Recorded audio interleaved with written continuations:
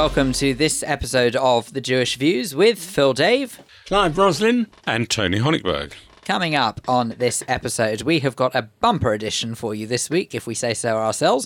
We are going to be finding out all about the latest in the world of Jewish tennis from sports editor Andrew Sherwood. This obviously in time for Wimbledon 2018. We're also going to be hearing about Forest School. Now, you may not be familiar with this concept, but you soon will be. Keren Ben Ezra and Diana Sakalos of Keren's Nursery will make sure that we know about that. We're also going to be hearing about Fiona Elias, who is hoping to raise £50,000 for a pioneering new treatment for her multiple sclerosis. And as if all of that isn't enough, Rabbi Jeff Berger from Rambam Sephardi Synagogue will be telling us about why it's not just the Holocaust we should be remembering when it comes to acts of genocide. But before all of that, with a roundup of the main Jewish news stories from the past week, here's Vivian Krieger. And we begin with the warning from former JLC chairman Sir Mick Davis that he believes the diaspora discourse on Israel has never been more polarised, vicious or impoverished, and says that it could lead to Jewish communities being damaged. Sir Mick is quoted as saying that the long-term viability of Zionism, and with it the State of Israel, is under threat, and that most of the community in the UK find both the British Jewish far left and far right objectionable. The pilot of an Austrian Airlines flight going from Tel Aviv to Vienna had to leave his cockpit to try and convince several women to change their seats because Haredi men refused to sit next to them. The plane left 40 minutes late. In June, the CEO of El Al announced that the airline will remove any passenger who refuses to sit next to another for any reason. 3 High Court judges have ruled that councils in Britain must consider the effect on an area's Jewish population if they are to debate boycotts of Israel. The case was brought by Jewish Human Rights Watch in order to tackle what they consider were disguised resolutions being adopted to support the boycott, divestment and sanctions campaign by local authorities. Campaigners have described the ruling as a very significant victory. The British government has said it's bringing forward an assessment of the Palestinian curriculum after MPs claimed Palestinian children were having lessons of hate. In a letter, the Middle East Minister Alistair Burt expressed concern about a recent report he'd seen and said the review will include a rigorous and independent review of Palestinian textbooks. And finally, a claim has been made that Israel's single-patient record system could revolutionise the NHS in the UK.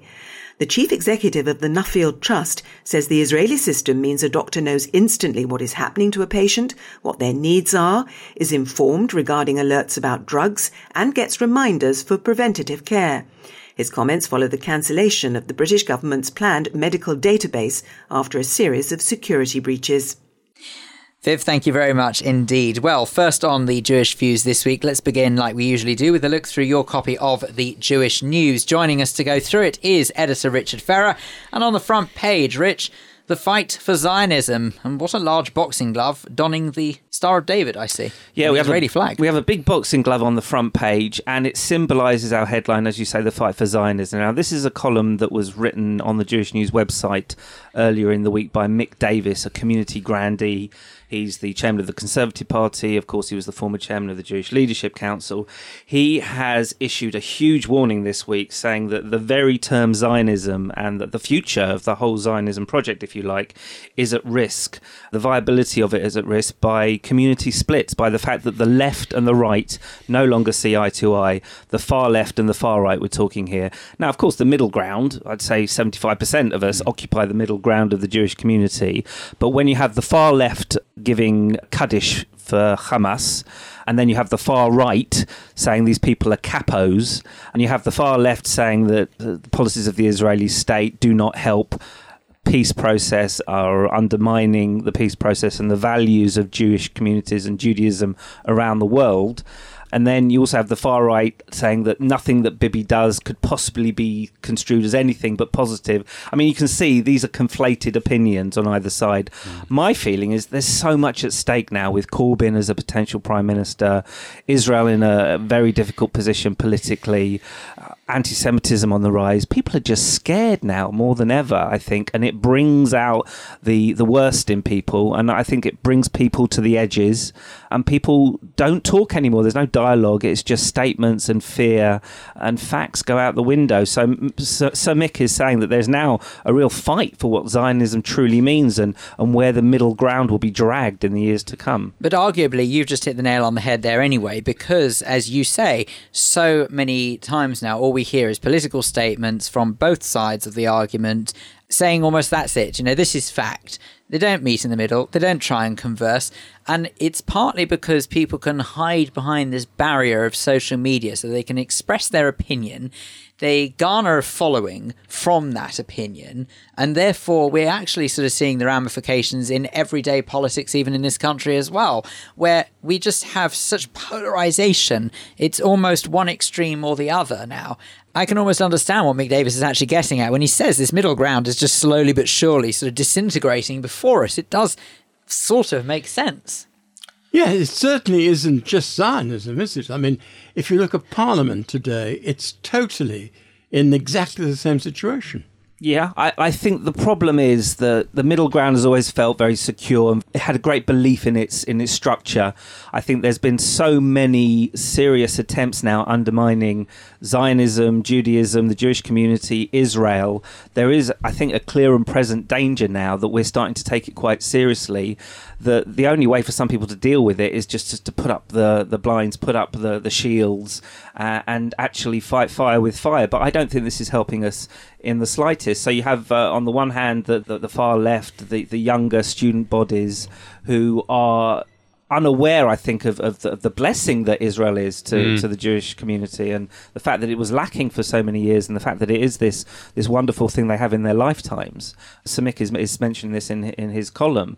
While on the other hand, you have a hard right that perhaps is starting to lose sight of the values that perhaps Israel was first founded on. And this is a position that Israel's been forced into. I mean, the Palestinian cause has done Israel no favours in terms of, I think, morality and moving it in the right direction. If only there'd been a balanced two-state for two peoples at the start, perhaps Israel would be now the state that we'd always hoped it would be. But it's an ugly situation, and us as Zionists and as diaspora Jews, I think, are looking on with some horror. But most of us are middle-of-the-road Zionists and diaspora Jews. I imagine all of us around this table would count themselves as middle-of-the-road, and I do see and hear things from the left and the right that I identify with. But of course, the truth is always somewhere in the middle. Yeah, absolutely. Well, let's move on to something a little more positive, shall we? And on page 24, a nice multicoloured headline that says, "Making Us Proud." One can only assume this is in time for Pride in London. Yes, you know we love our lists, our countdowns, our 40 under 40, our 39 under 39, our 37s under 30. Well, I still live in hope you'll give the 1 under 1. We'll get there eventually, Phil. Don't you worry about that. So this week we are profiling 10 individuals who have shaped attitudes and acceptance towards LGBT plus Jews in Britain, and it's going to be London Pride. People are going to be coming out, tens of thousands of them across the streets of London, accentuating their pride and their happiness and joy and confidence. And these are the 10 Jews, not are there any 10? I mean, I'm sure there's many more. I apologise for those we've omitted, and hopefully we'll rectify that in the months to come. But these are 10 that have done everything they could possibly do to shine a light on acceptance and shine a light on progressive attitudes towards Jews in the LGBT plus community. And how were these 10 formed and decided and nominated? Where did all of that come from? Well, we worked with Keshet on this. This wasn't a panel. This wasn't us getting in votes from readers and then having a panel to kind of hone down who should be and who shouldn't be in. These are just 10 people. As I said, there's a huge amount of people, I'm sure, that will feel justified in being in this list, and those that are, I'm sure, will be delighted that their peers think so highly of them. But yeah, these are just it's a taster, if you like, of the people that are the movers and shakers in this part of our community. There's nobody in any particular order in there. It's just 10 people. No, actually, funnily enough, when we laid it out, we did lay it out in numerical order, 1 through 10, and then taking a look at it, I started to realise, yes, you could think this is actually their top 10 list, and it's Yes. not. These are just 10 people, and number one is... Who have you got equally down there? as Have you number got 10. anybody that is... we have the people Rabbi that- Eli Tikva from Brighton and Hove. We've got Joe Hyman. We've got Peggy Sherwood. I'm saying their names more than their biographies because these are people that are fresh to me as well. I was reading about these people for the first time, and it's extraordinary stories of people that are pushing the agenda forward and opening up people's ideas of where we should be as a community in 2018. It can only be a good thing, I think. I'm fascinated by that list because I once, some years ago, interviewed a rabbi who had been an Orthodox rabbi and then announced to the world that he was a homosexual. And the Orthodox synagogue threw him out and the liberal synagogue took him in. And he became the sort of shining light for Jews of that gender. And I wondered if he would be in the list. That's the only reason I'm asking. I don't suppose you mean Rabbi Mark Solomon, perchance, because the description of him in this week's paper actually reflects exactly what you have just said. He was the first UK Orthodox rabbi to come out as gay, having studied for the rabbinate at the Lubavitcher Yeshiva Gedola in Melbourne. Does that sound familiar? It could well be. Well, that's the man. And he is one of our 10. So clearly we have curated our list absolutely perfectly. Good. Fantastic. Well, there you go. Okay, well, let's turn back a bit in the paper. And now on page 9, a nice, intriguing headline this. JFS bans mobile phones in interest of mental health. Yeah, the kids aren't going to be happy about this one, are they? They'll be tweeting about it. How are they going to snap numpty and Twitter chat or whatever it is they do these days? Yeah, when I was at school... You're so up to date, Richard. Thank you very much. I'm always at the cutting edge, Tony. When I was at school and I wanted... when I was at school and I wanted to get a phone call from my mum, I get the tannoy announcement, Richard Ferrer, please come to the maintenance office. And now Again. look at it. Unbelievable. So JFS, obviously, and many schools will be having this up and down the country, the same problem. What do you do in the middle of classes? Their phones are beeping and flashing and they're on Instagram and all sorts of things. jewishnews.co.uk, I'm sure they're on there as well. So JFS, the new headmistress of JFS, only installed a couple of weeks ago, Deborah Fink, has decided in her wisdom that she's going to ban phones. That means they are going to be locked up in a special phone locker when you get in, and you're not going to get them until you get home. Now, this is interesting because two things. Number one, how's it policeable? I don't know how you would police this at all. I mean, if your phone is off and it's in your pocket, unless you're going to search someone, you'll never know.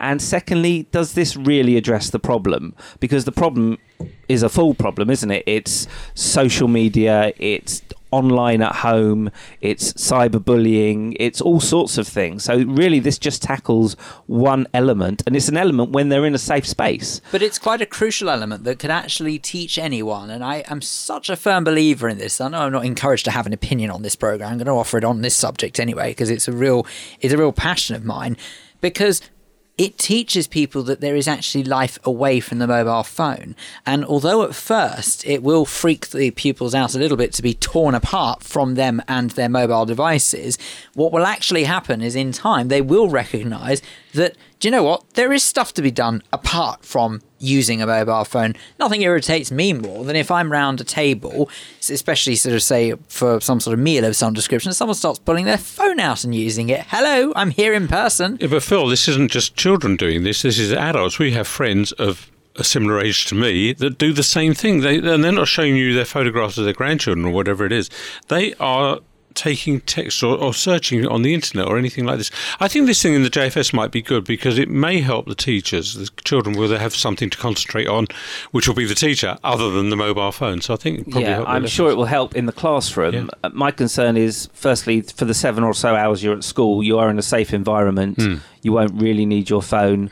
Mums and dads know where their kids are, so that's fine. And secondly, I'm much more interested in Instagram updating their terms and conditions so they're actually understandable to children, which they yet to do, or Facebook policing its content so that there's not stuff that's vulnerable and upsetting to children. These are the main issues on social media. I don't think taking an iPhone away from a 12-year-old when they're at school is really going to solve the problem. Well, let us hope it's a step in the right direction. And of course, to any JFS pupils who are listening to this, please make sure that you download the Jewish Views podcast and listen to us before the bell goes. Thank you very much, Richard Ferrer, for a look at the paper for this week. And don't forget that you can pick up your copy of the Jewish News every Thursday across London, or you can always read the e-version at jewishnews.co.uk. Now, in case you have let it slip your notice, we are currently in the middle of one of the greatest, if not the greatest, tennis tournaments of the year. I am, of course, referring to Wimbledon, and unbelievably enough, there is a bit of a Jewish element to Wimbledon this year. And to tell us a little bit about how exactly the world of tennis is celebrated by our very own community is sports and community editor Andrew Sherwood from the Jewish News joins us now. Andrew, I suppose first and foremost we should start off with the bad news, of course, because those who have been following Wimbledon will know that Dudi Sela, Israel's pretty much only hope, if not, well, certainly only hope as far as the men's singles is concerned, is out. He is indeed, Phil, and it was sad, it was unfortunate. Unfortunately, it wasn't a surprise. He was drawn against Rafael Nadal, the world's number one, so it's going to be a head of a victory had he pulled that off. He went into the match, he's carrying an injury, a long-term injury. He hasn't played since the end of May, so it really wasn't a great surprise at all. And speaking to him afterwards, he said the same kind of stuff. He said he actually performed better than he hoped. Do you think that he probably would have been filled with an element of dread as soon as he knew that his name was drawn against Rafa? He did. He said, sometimes you need a bit of muzzle when the draw comes out, and he didn't have it at all. He really didn't. He didn't. To get drawn against Nadal, he was he was smiling because it's one of those things. It's unfortunate, it's sad, but in reality, he was never going to pull off. But there were one or two moments of hope. I mean, you said that when you spoke to him afterwards that he was saying about how it wasn't as bad as he thought it could be. Because there were one or two moments when he looked like he really was giving as good as he got. Sure. I mean, he enjoyed it, and he said he did enjoy it to an extent as well. I mean, the first set was 3-3 until he was broken, and then Nadal served out. Second set was more straightforward, and the third set, he actually broke Nadal in his first game, which was good. But then Nadal... But it didn't stop him being defeated in straight sets anyway. Nadal broke back straight away, and that was that kind of thing. But no, as the match wore on, third set, he played a few nice shots, and the crowd got behind him as well. Maybe because they enjoy an underdog, but they seem to... He's a very likeable character on the courts anyway. The crowd supported him, and I just think he enjoyed it.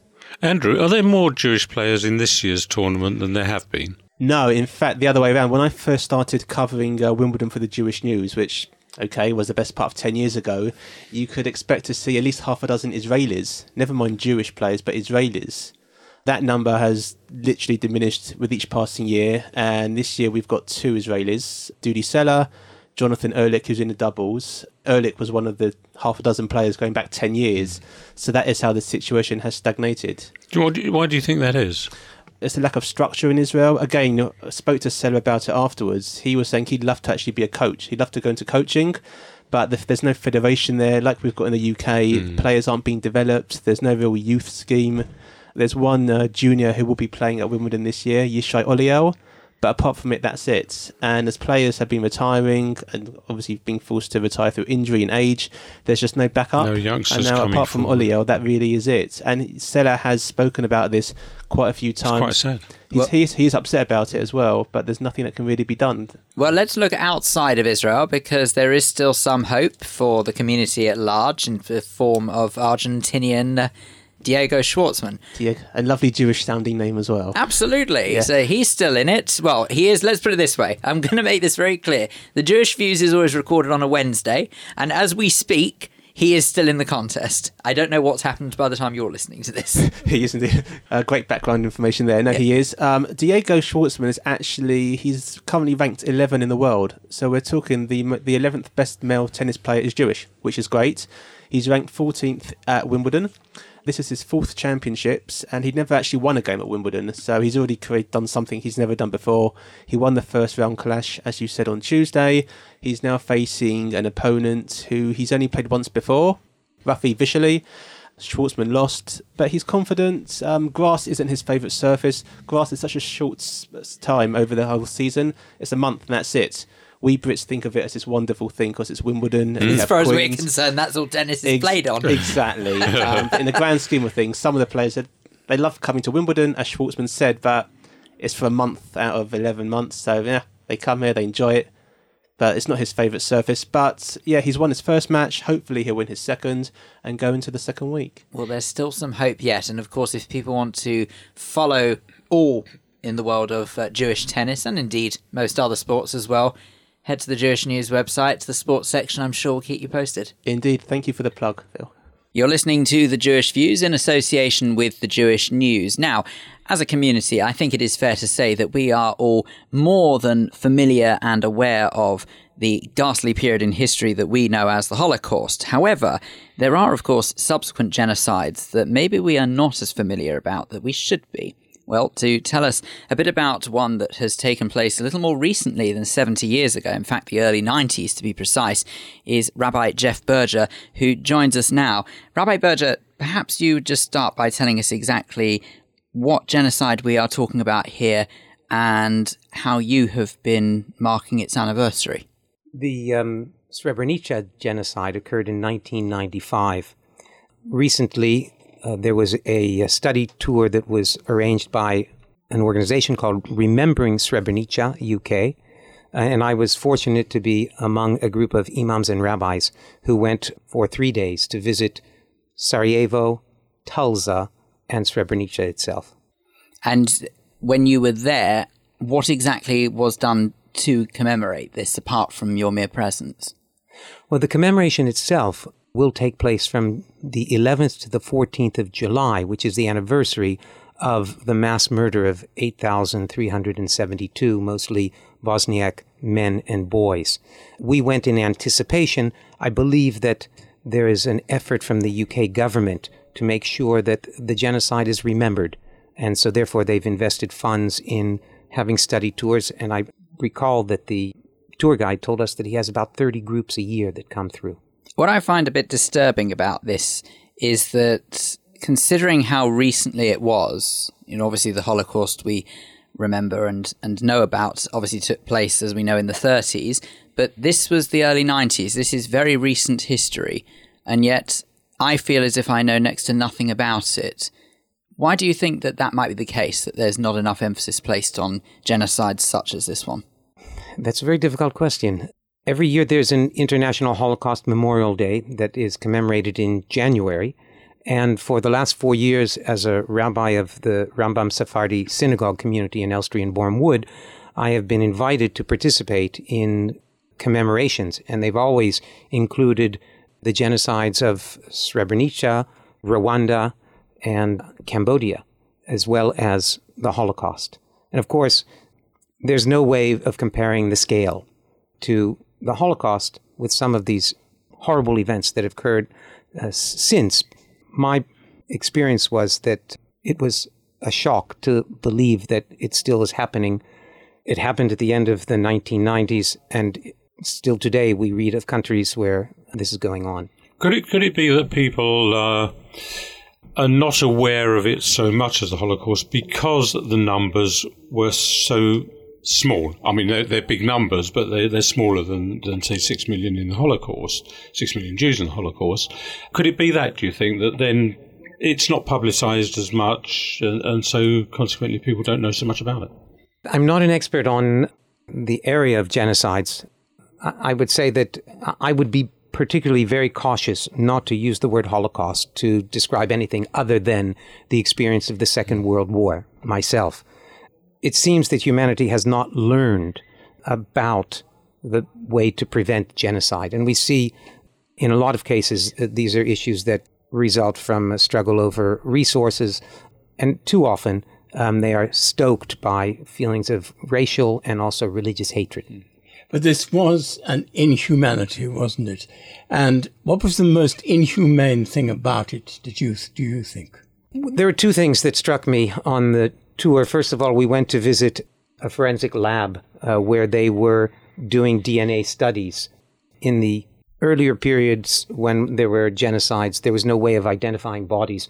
But by the time the Srebrenica genocide occurred, they were able to use DNA to match body parts, because one of the horrors of the event was that originally the Serbian military murdered in cold blood these men and boys and buried them in mass graves.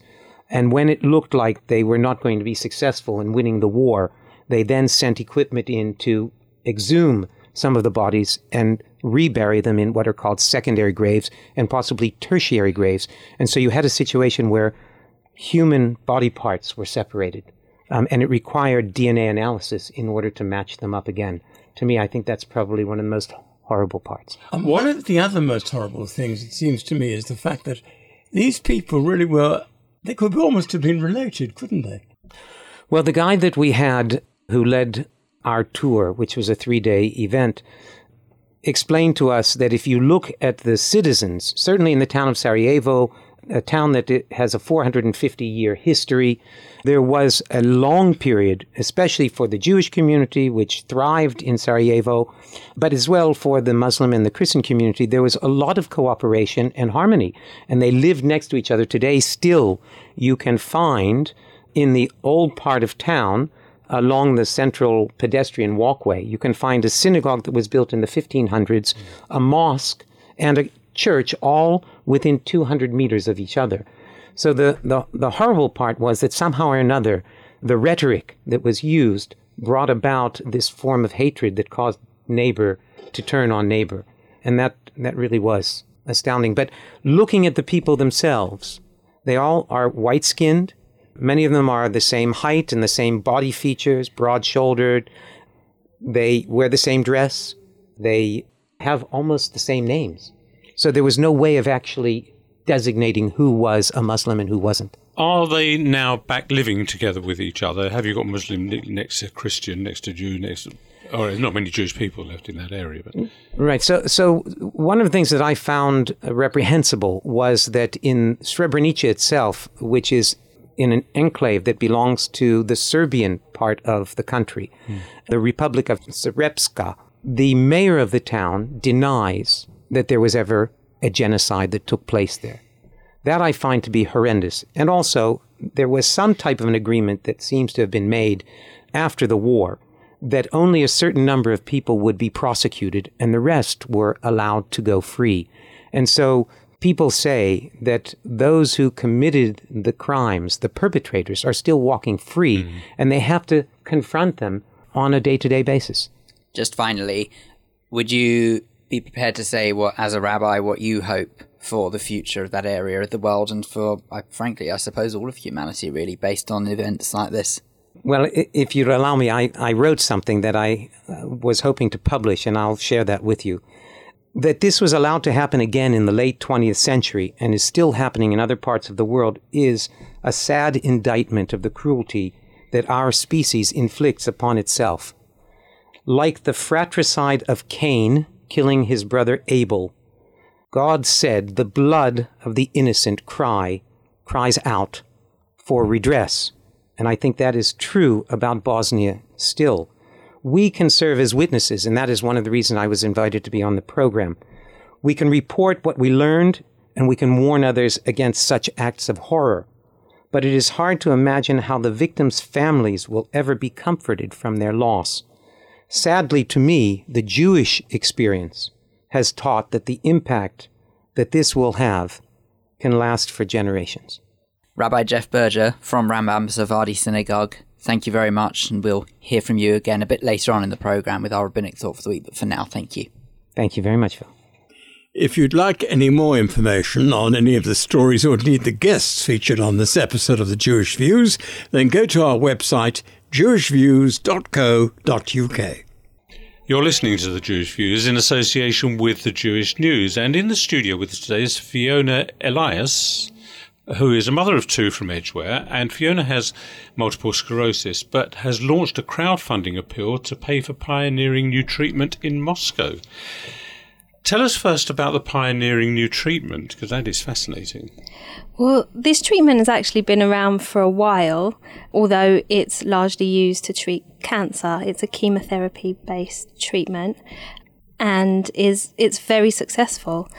There's been international research done into using this treatment for multiple sclerosis, and the results have been really, really positive. Do you know, have you come across other people that have had it? I have met several people that have had it, both in the facility that I'm trying to go to in Moscow, as well as in Mexico. Famously, Carolyn Wyatt, the BBC reporter, has had this treatment there in Mexico. I also know of somebody that's had the treatment here privately. I'm interested in the fact that you mentioned it's similar to or is chemotherapy, because chemotherapy treatment is very cruel. Mm-hmm. It is a drastic treatment, but the reality is that multiple sclerosis is quite a drastic, debilitating disease. And this treatment, although drastic, offers the best chance of me having a disease-free future. Currently, the disease-modifying medication that I take offers a 50% chance of reducing my relapse rate. It doesn't guarantee I will still have multiple sclerosis, and I will inevitably still have relapses. And every time I have a relapse, there's more damage done to my nervous system, which results in more disability. This treatment, the HSCT treatment, offers an 80 to 90% chance of stopping the progression of my disease forever. And so it offers me the best chance of a future. Sorry, so even if you have a relapse, it won't make it worse? Is that what the treatment does? It stops that downward progression, if you like. The treatment should stop the progression of my MS so that I will have no further relapses. Wow, that's brilliant. So you're virtually cured, as it were.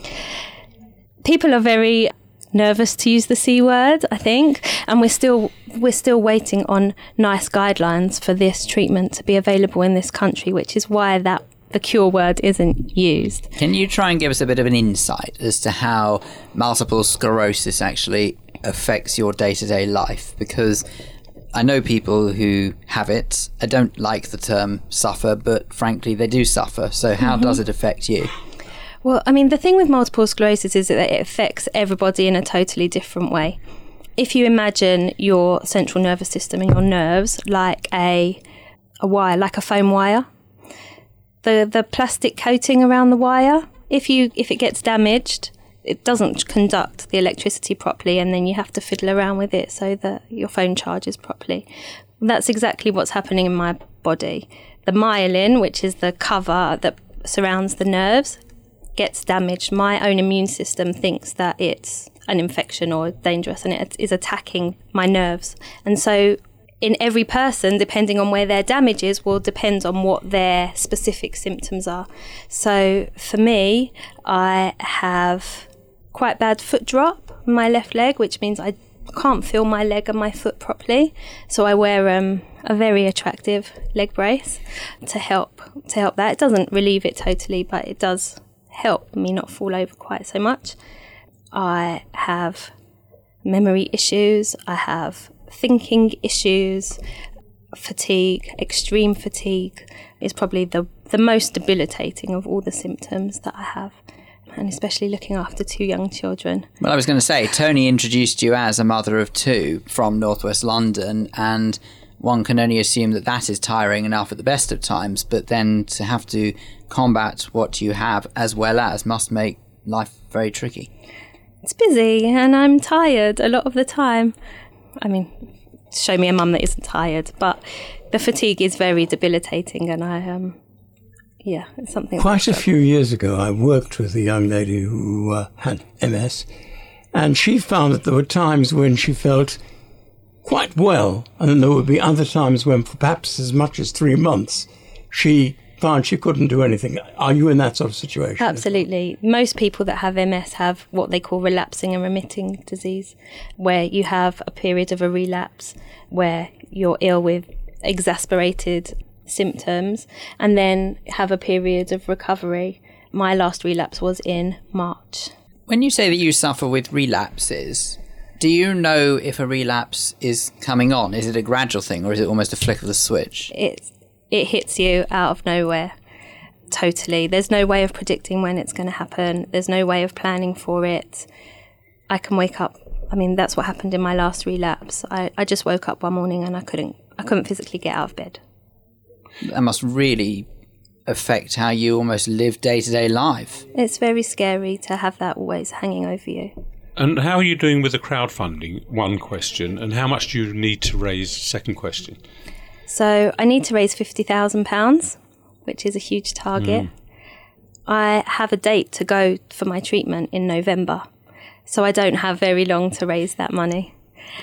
So far, the response has been amazing. I've had support from the Jewish News. My daughter's school have been really supportive. The community as a whole have really got behind me. And in the 6 days so far that my page has been live, I've raised about £3,500, which is phenomenal. That's pretty good. Pretty good going. Not bad in a few days, that's for sure. It's amazing. And we'll be sure, by the way, to put the details on our website as well. So for anyone who listens who does want to contribute, we'll make sure they know. Can I just say what it is? It's called GoFundMe. It's a GoFundMe page, isn't it? So we'll make sure the details are there. Definitely. What will it mean to you if this treatment does pay off, as it were? Can you try and give us a sense of sort of what that would mean to you? It will secure my future, and it will secure my kids' future. It will mean that I don't have the constant fear of relapse hanging over me, and it will mean that I can function as a normal mum, knowing that I'm going to have enough energy to look after my kids and go to work and do the normal things that I used to take for granted. Out of interest, what sort of work did you do? I work for a Jewish social care charity. Okay. And I run the community program for their flagship centre. So at the moment, sometimes you can't get there because you're feeling weak and yeah, I definitely have more sick days than the average person. Yes. So you'll be able to get back to normality. Well, yeah, I used to work full time, and I had to drop to part time because I just couldn't physically manage working full time and being a mum and just getting through the day. So I'm really lucky that they've been so flexible and supportive. Fiona, thank you very much for coming in and talking to us, and good luck with raising the money and good luck with the treatment as well. And once you've had that, we would like to have you back in here and tell us how it all went. I'd love to. Lovely. Thank you. Thank you very much. We should stress at this stage that if you or a family member do have a condition such as MS, please make sure that you do consult your doctor before seeking an alternative treatment for that condition. If you would like to get in contact about any of the stories you've heard on this show, then we'd love to hear your Jewish views. Email studio@jewishviews.co.uk. On Facebook, go to facebook.com/The Jewish Views. On Twitter, we are @JewishViewsUK, or you can go to our website, jewishviews.co.uk. You're listening to The Jewish Views in association with Jewish News, and we've been joined now by two delightful young ladies, Keren Ben Ezra and Diana Saklis. And Keren is the founder of Keren's Nursery, surprisingly enough. But the nursery isn't actually a nursery for children, though it is. But I'm making a terrible pun now. It's also got a lot to do with forests, is that right? That's correct. Explain. So we are also a forest school, which means children are learning outdoors and explore outdoors. Which comes first, learning the alphabet or learning all about forests? We are learning the alphabet in the forest. Oh, so you don't sit inside a schoolroom and learn how to read. You go and sit among the trees. We do both. So we combine between the forest school, which is learning and preparing sessions specifically for the forest school project, and combined with learning indoors. So we have the indoor premises at the nurseries. So, Dan, what do you actually do there then? I'm the head of the forest school session in Belsize Park, and I oversee the other forest school session in the other nurseries. And I help all the members of staff to train them and to prepare all the sessions. Now, the whole idea came from Scandinavia, I believe. That's right. Why? Because this is the way how they learn in these Nordic countries. They actually learn a lot of the curriculum outdoors, and there it's called school, but in England it's called forest school to differentiate it between the things. I'm sorry if I'm being a bit stupid about this, but why is this so important to learn about? It's lovely to learn about forests and trees and things. But what has this got to do with actual schooling? Why is it so important? Before a child goes to school, there's a lot of preparation in terms of being confident, in terms of being social, in terms of core muscles, because a child in school at a very young age in the UK, they go to school at 4+, which means they have to sit around tables and sit perhaps on a carpet for a long period of time. Forest school, as any physical activities, empowers that. So through forest school, we also empower other stuff, which makes children very strong and very prepared. So you were saying it gives them a great deal more resilience and self-esteem, are you? Yes, it increases also the immunity, the health, the core muscles. It encourages the curiosity, the creativity. It builds up the self-esteem, the confidence of children. Can I ask you, how does it help the health? Because I can understand the other things, but why health? I mean, we go out in any weather. Well, that could give them flu. Any weather. Any weather. Give them flu. So then in spending time outside is very healthy for children. Even if they feel a bit unwell, it's healthy so to be even outside. if it's pouring with rain, we take them will go out. outside, yes. We have special outfits for rain. It's rain outfits. Called Max. The waterproof clothing and, welly boots, and children learn about these aspects of the weather because But I'm not trying to be flippant, but when you're out in the rain, how can you write anything? Surely the paper gets ruined. Do you write or anything like that in the rain? Well, that it doesn't happen on each activities. The most activities that we do, it's involving, collecting sticks and learning, making marks in the mud, and we don't really take pens and paper with us. We just make all this.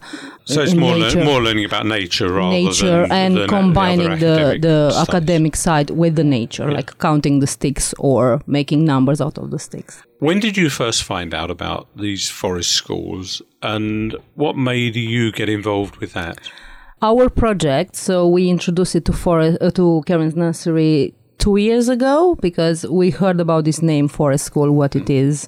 So we qualified, in each nursery, somebody qualified to be a Forest School leader. It's a whole year of learning. It's a whole year of learning. So we wanted to give something extra to the children, especially with outdoors activity, and especially in London when we find that children don't really spend as much time outdoors. So the children of 2 or 3, you like them to come as early as that, as young as that? 2 to 5. We cater for children from 2 to 5.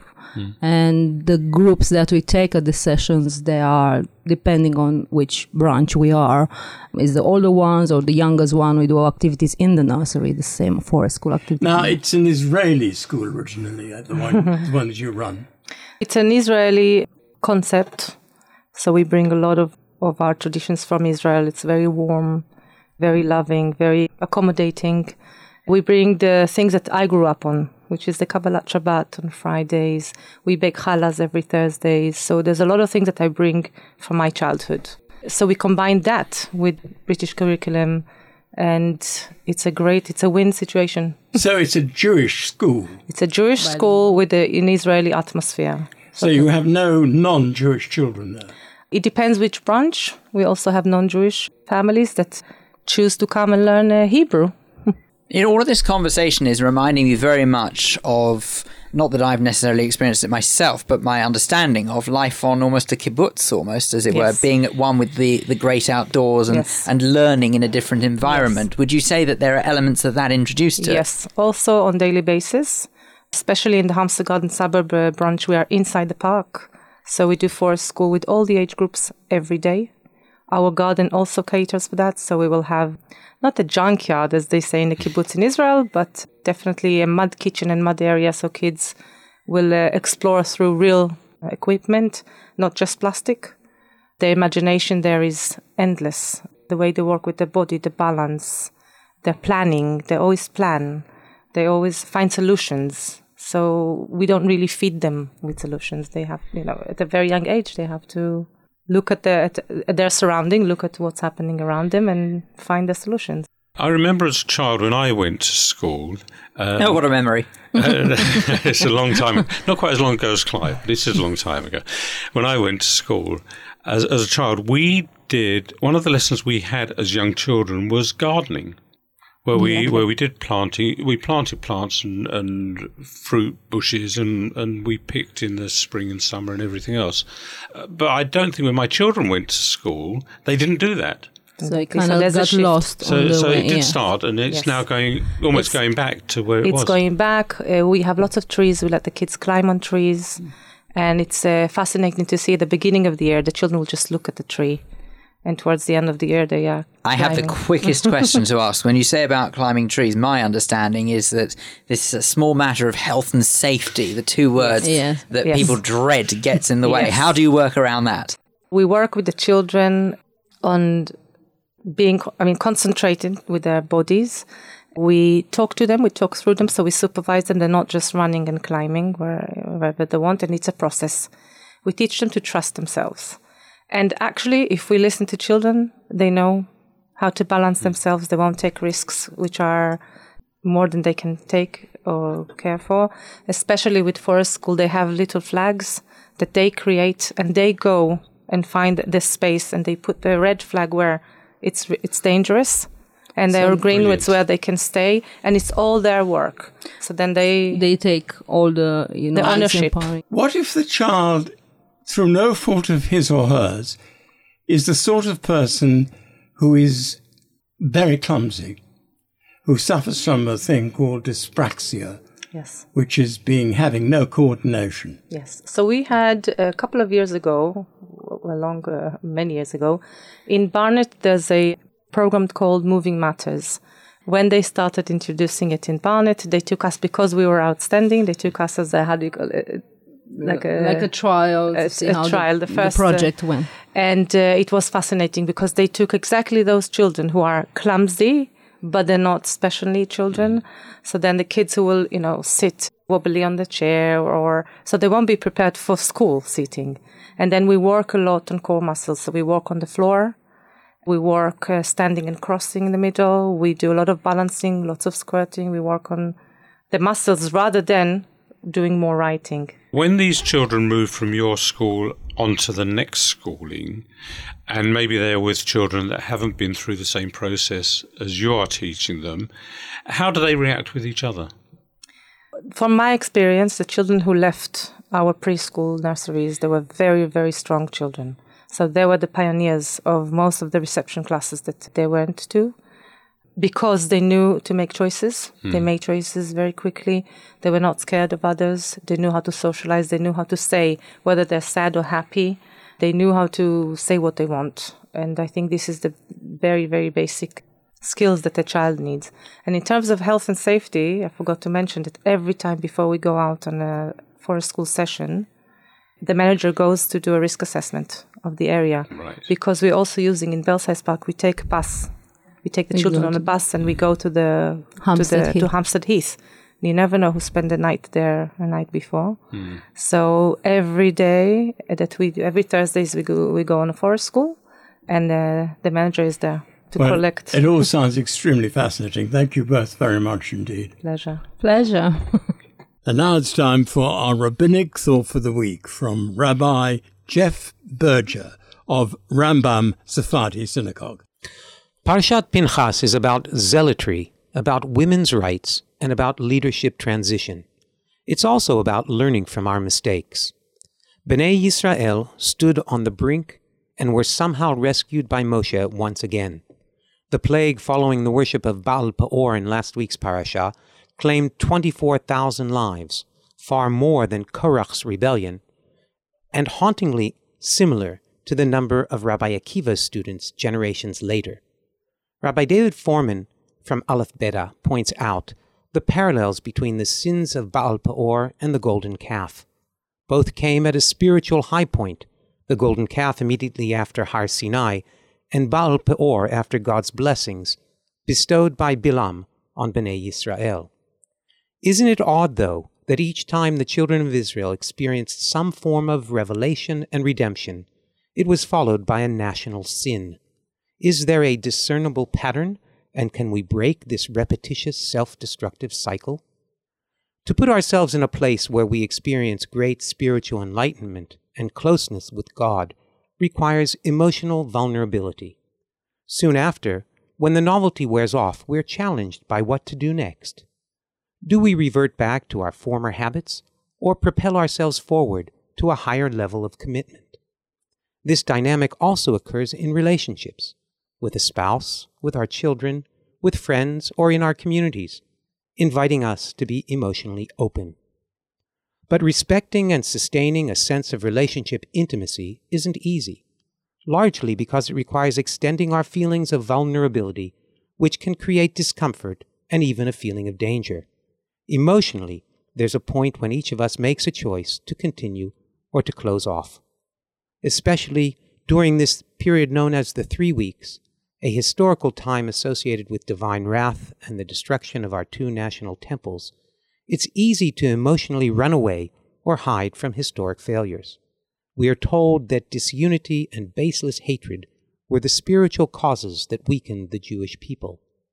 By recognizing the redemptive cycle described above, building on positive spiritual events and extending our sense of openness and vulnerability, perhaps we can right the mistakes of our forebears. Reaching out to God and to those around us with warm, welcoming hearts and a willingness to engage is a crucial first step. Thank you to Rabbi Jeff Berger of Rambam Sephardi Synagogue for our thought for the week, and also thank you to him for telling us about his recent trip to Bosnia. That's all the Jewish Views we have time for this week, so thank you also goes to Keren Ben Ezra and Diana Sakalas telling us about Forest School, and to Fiona Elias, who told us about, hopefully, her pioneering new MS treatment that she hopes to receive. Thank you, of course, also goes to our producer Sue Greenberg and to you at home for listening. Don't forget that you can always listen to this episode, or indeed any previous episode of The Jewish Views, by visiting our website, jewishviews.co.uk. And please do remember to subscribe to us in your podcast application. The Jewish Views is brought to you in association with The Jewish News. From me, Phil Dave. Me, Clive Broslin. And me, Tony Honigberg. Do join us next time here on The Jewish Views. Goodbye.